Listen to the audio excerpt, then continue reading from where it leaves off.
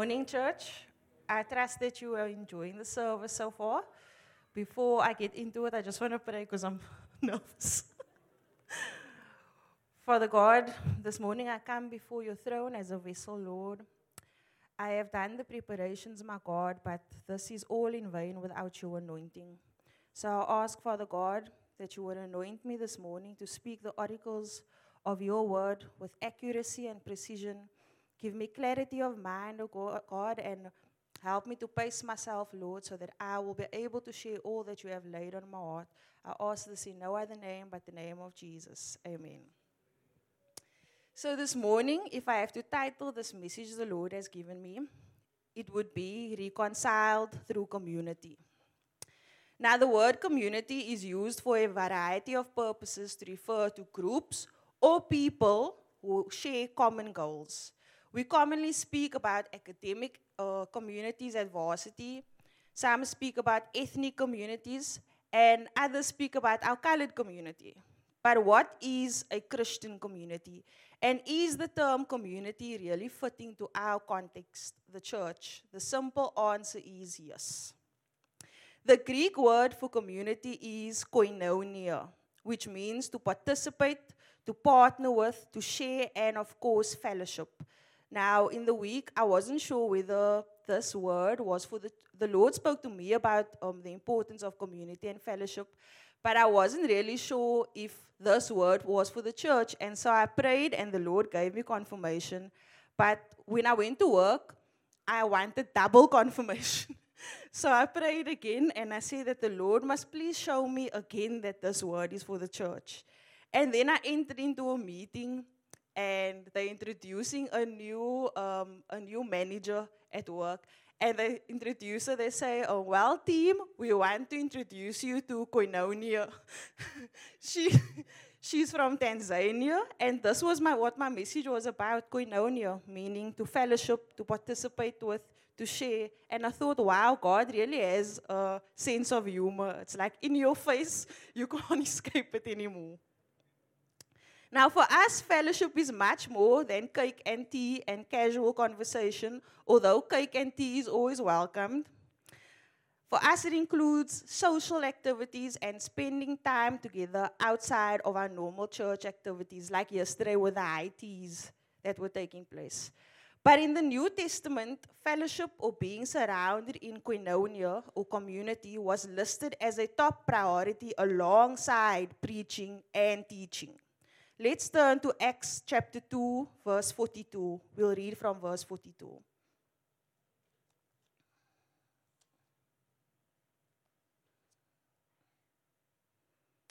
The title of this passage is The Fellowship of the Believers. Verse 42 reads, "They devoted themselves to the apostles' teaching and to fellowship, to the breaking of bread and to prayer. Everyone was filled with awe at the many wonders and signs performed by the apostles. All the believers were together and had everything in common. They sold property and possessions to give to anyone who had need. Every day they continued to meet together in the temple courts. They broke bread in their homes and ate together with glad and sincere hearts, praising God and enjoying the favor of all the people." In 1 John 1 verse 3 it says, "We proclaim to you what we have seen and heard, so that you also may have fellowship with us. And our fellowship is with the Father and with His Son, Jesus Christ, and the Holy Spirit." Now it comes as no surprise that the new believers devoted themselves to the apostles' teachings. It also comes as no surprise as they devoted themselves to prayer. But to be devout in fellowship is certainly strange if fellowship meant no more than a social activity. In both Acts and John, the New English Bible translates koinonia as sharing a common life. This is what sets our community apart from being a colored community, being an ethnic community, being an academic community. We share a common life that has been reconciled with God the Father through His Son, Jesus Christ. This fellowship is relational. It's not just about the high tea and coming together and sharing what we did in the week. It is about building relationships. In fact, it is built upon relationships. As much as Jesus came to reconcile us to our Heavenly Father, He also came to reconcile us to each other. Now, to accept that Jesus came to reconcile us to the Father is fairly easy because Jesus was the one who initiated this. You can liken this to, it's easy to accept when someone is sorry, but to be the one giving an apology is a whole different story.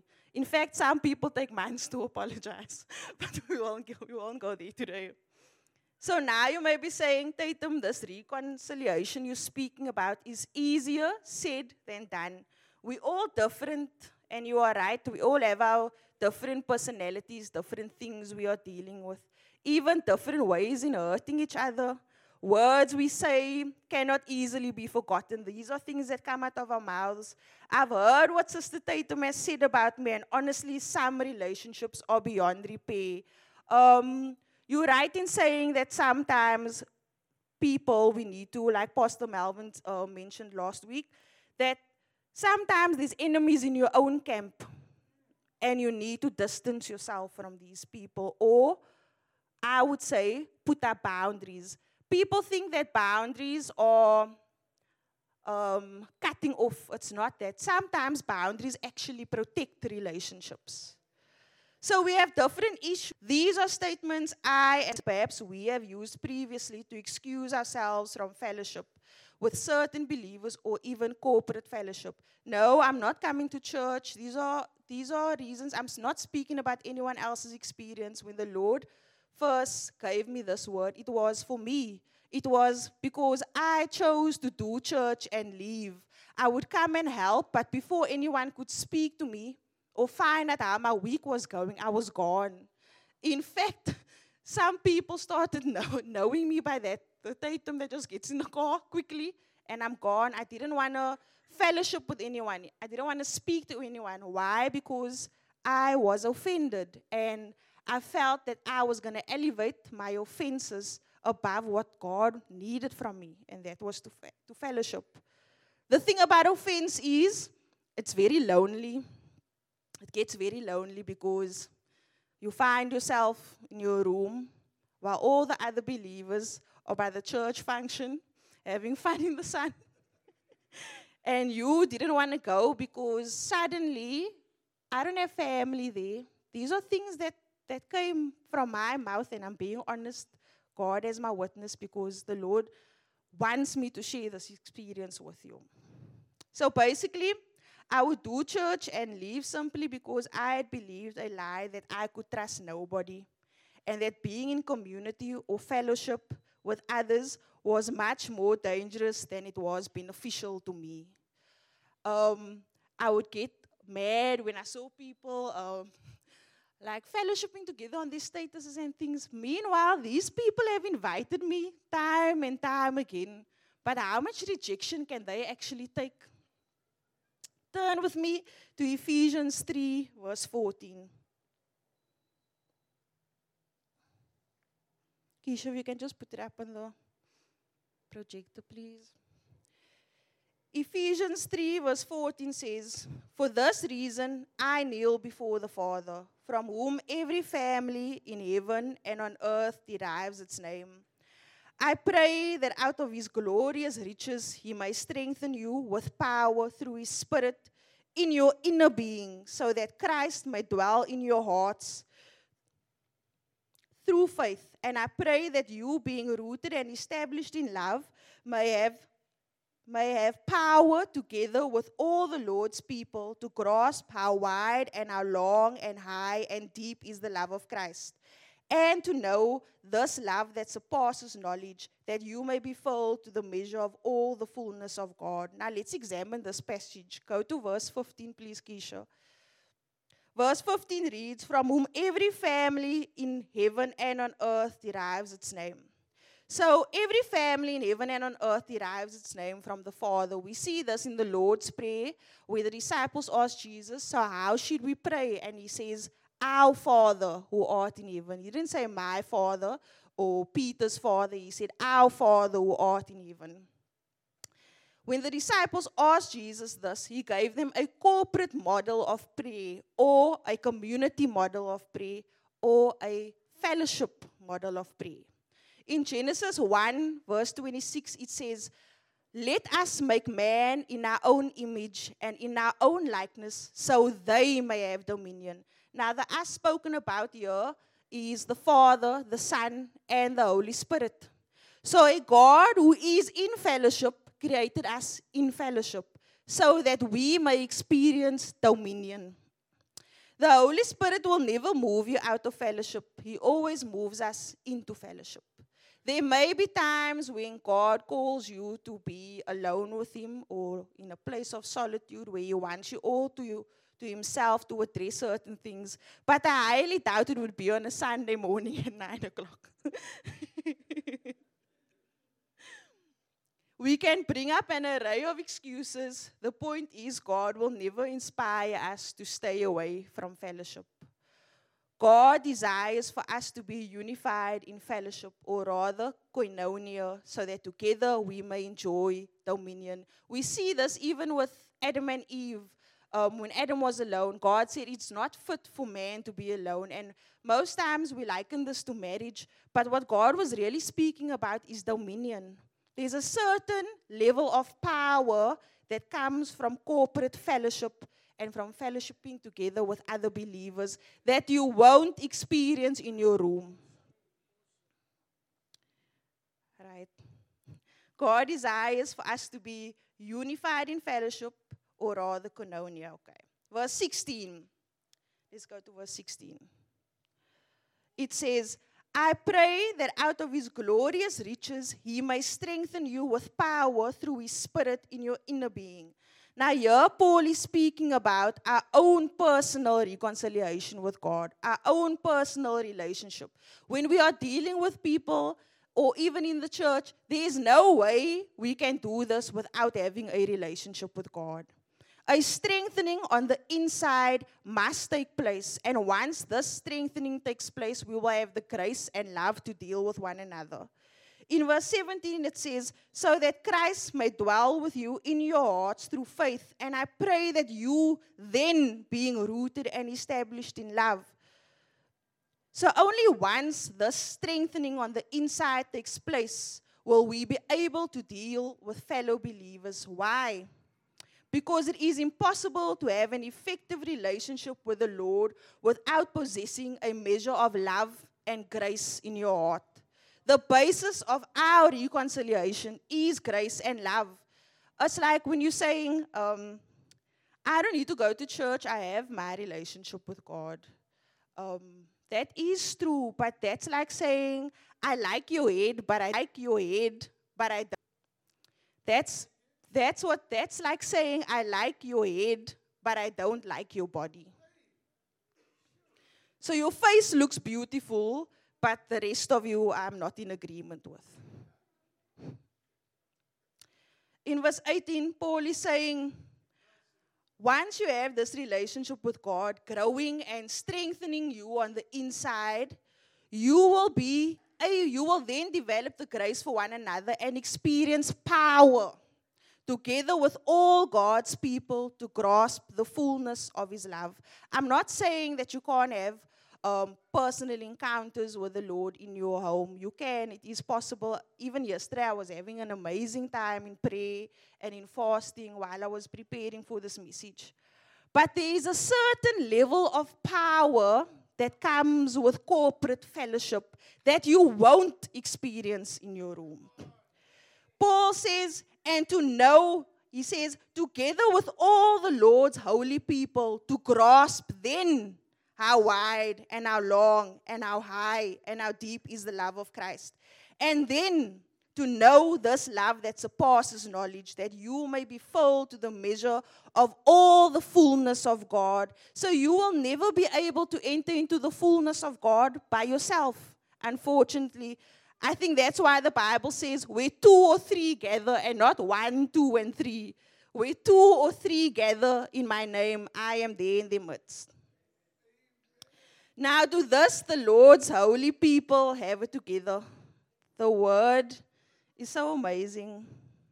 this is in 1 Corinthians. I read this many times. Pastor Brian went over it, but for some reason I got a deeper understanding this time around. So do we have it all together? It's not easy to do church with us, is it? When you're visiting for the first time, we look very nice and like we have all our ducks in a row, but it's not easy, and God doesn't expect us to have it all together. Let's look at 1 Corinthians chapter 1 and 2.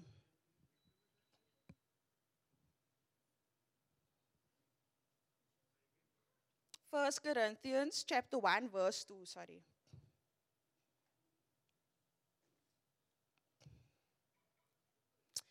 Now this is Paul addressing the church in Corinth. It says, to the church of God in Corinth, to those sanctified in Christ Jesus and called to be holy, together with all those everywhere who call on the name of our Lord Jesus Christ, their Lord and ours. So he's saying, just verse 2, Keisha, thank you.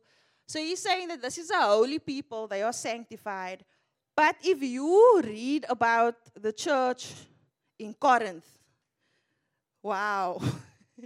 They listed as the church with the 10 of the biggest sins. They accepted sexual immorality. They ate food that was sacrificed to idols. Some were sleeping with their mothers. They were incestuous. And here Paul has the audacity to say, to the church of God in Corinth, to those sanctified in Christ Jesus. So he's saying they are, my translation says, it says the Lord's holy people were sanctified. He says they are holy, but when you go into the scriptures, suddenly you are shocked to realize these people are anything but sanctified. The church at Corinth, who Paul deems holy, suffered of incest. Believers were even making cases against each other. Others were eating food offered to idols. Some accepting sexual immorality, like I mentioned, the list goes on. It doesn't make sense until I consider that when Paul refers to God's holy people, he was speaking about them positionally. He was saying that in the spirit they are holy, but they are still striving towards the mark. The closer you get to us, the more you realize that we have issues, like a certain brother said on Facebook, nice from far, but far from nice. In fact, sometimes our issues lay all over the place. Sometimes it's a zoo. Maybe that's why certain translations says that we are a new creature in Christ. We are far from perfect. It gets chaotic. The only person that will never disappoint you while you get to know them is God. But that does not mean that the work of sanctification has stopped in our lives, just like in the church of Corinth.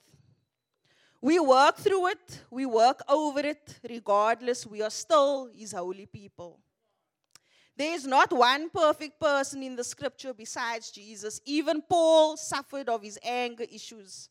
Even Paul's issues were all over the place.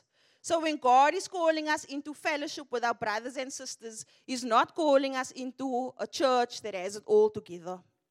This is why you can have someone on our Zoom prayer meetings from the US, like Apostle Peggy Scott.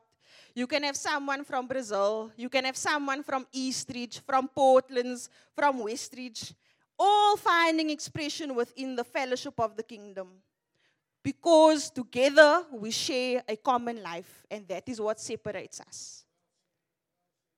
Our colored communities, well, some of them have not been reconciled to God like we have.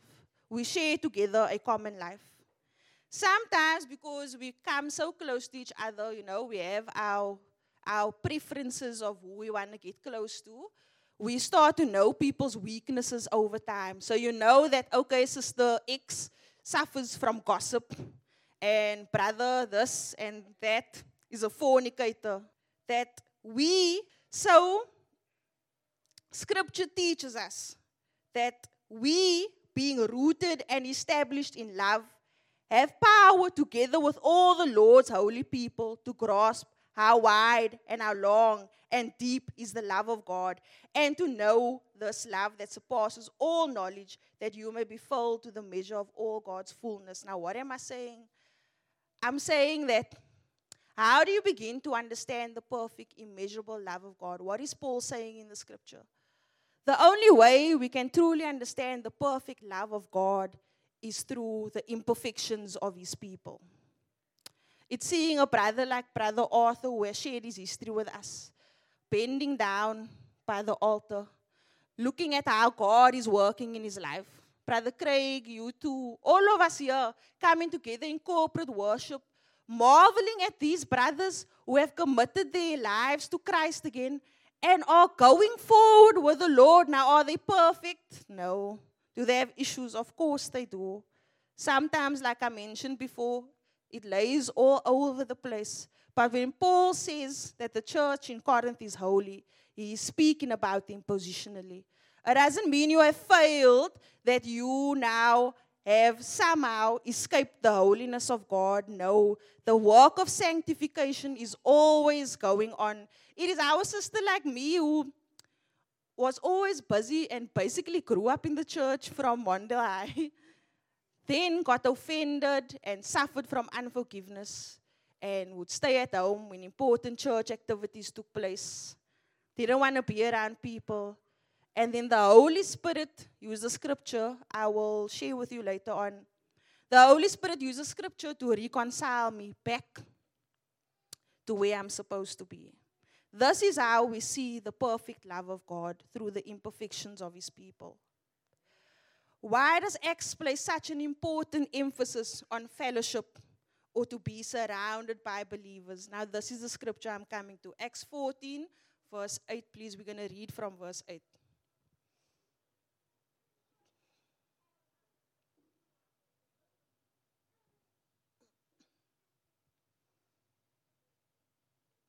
It says, in Lystra there sat a man crippled in his feet, who was lame from birth and had never walked. He listened to Paul as he was speaking. Paul looked directly at him, saw that he had faith to be healed, and called out, stand up on your feet. At that the man jumped up and began to walk. When the crowd saw what Paul had done, they shouted in the Lycaonian language, the gods have come down to us in human form. Barnabas they called Zeus, and Paul they called Hermes, because he was the chief speaker. The priest of Zeus, whose temple was just outside the city, brought bulls and wreaths to the city gates, because he and the crowd wanted to offer sacrifices to them. But when the apostles Barnabas and Paul heard of this, they tore their clothes and rushed out into the crowd shouting, men, why are you doing this? We too, only men, human like you. We are bringing you good news, telling you to turn from these worthless things to the living God, who made heaven and earth and sea and everything in them. In the past, he let all nations go their own way. Yet he has not left himself without testimony. He has shown kindness by giving you rain from heaven and crops in their seasons. He provides you with plenty of food and fills your heart with joy. Even with these words, they had difficulty keeping the crowd from sacrificing to them. Then some Jews came from Antioch and Iconium and won the crowd over. They stoned Paul and dragged him outside the city, thinking he was dead. Now here, the Jews came. It's funny how they just switched on Paul. They actually, some translations say, apparently dead, right? Which means they didn't just like push him around. They actually beat him up to a pulp. Maybe he couldn't walk, but I mean, how much damage can these Jews have done if the Bible is saying that they thought he was dead? So Paul was in a state, probably on his way to ICU. But this is Paul, some scholars call him the champion of the gospel. This man wrote most of the epistles. And just look at what the next verse is. It says, But after the disciples had gathered around him, he got up and went back into the city. My translation says that after the believers have gathered around him, he got back and went back into the city. And the Passion Translation says, after the believers gathered around him, miraculously, he got up and went to the city. Now, this is Paul. He just healed a man. They were they teared their clothes because people wanted to worship him. The same Paul who wrote most of the epistles. He has been stoned by his persecutors, even the Jews. They have stoned him and dragged him out of the city, thinking he was dead. But now in verse 14, the believers surrounded him and miraculously got up and went back into town. The text doesn't say that they prayed for him or spoke in tongues or laid hands on him. All it says is that the believers gathered around him. In fact, we don't even know what these believers' names are, which means it is entirely irrelevant. It is only this point in the scripture is only made around Paul being surrounded by believers. It reminds me of the scripture that says 1 can chase 1,000, but 2 can put 10,000 to flight. Up to the third heaven and said, there are things that a man can't utter, things that are unlawful to speak. But when he was down and out, he needed to be surrounded. Surrounded, not even prayed for.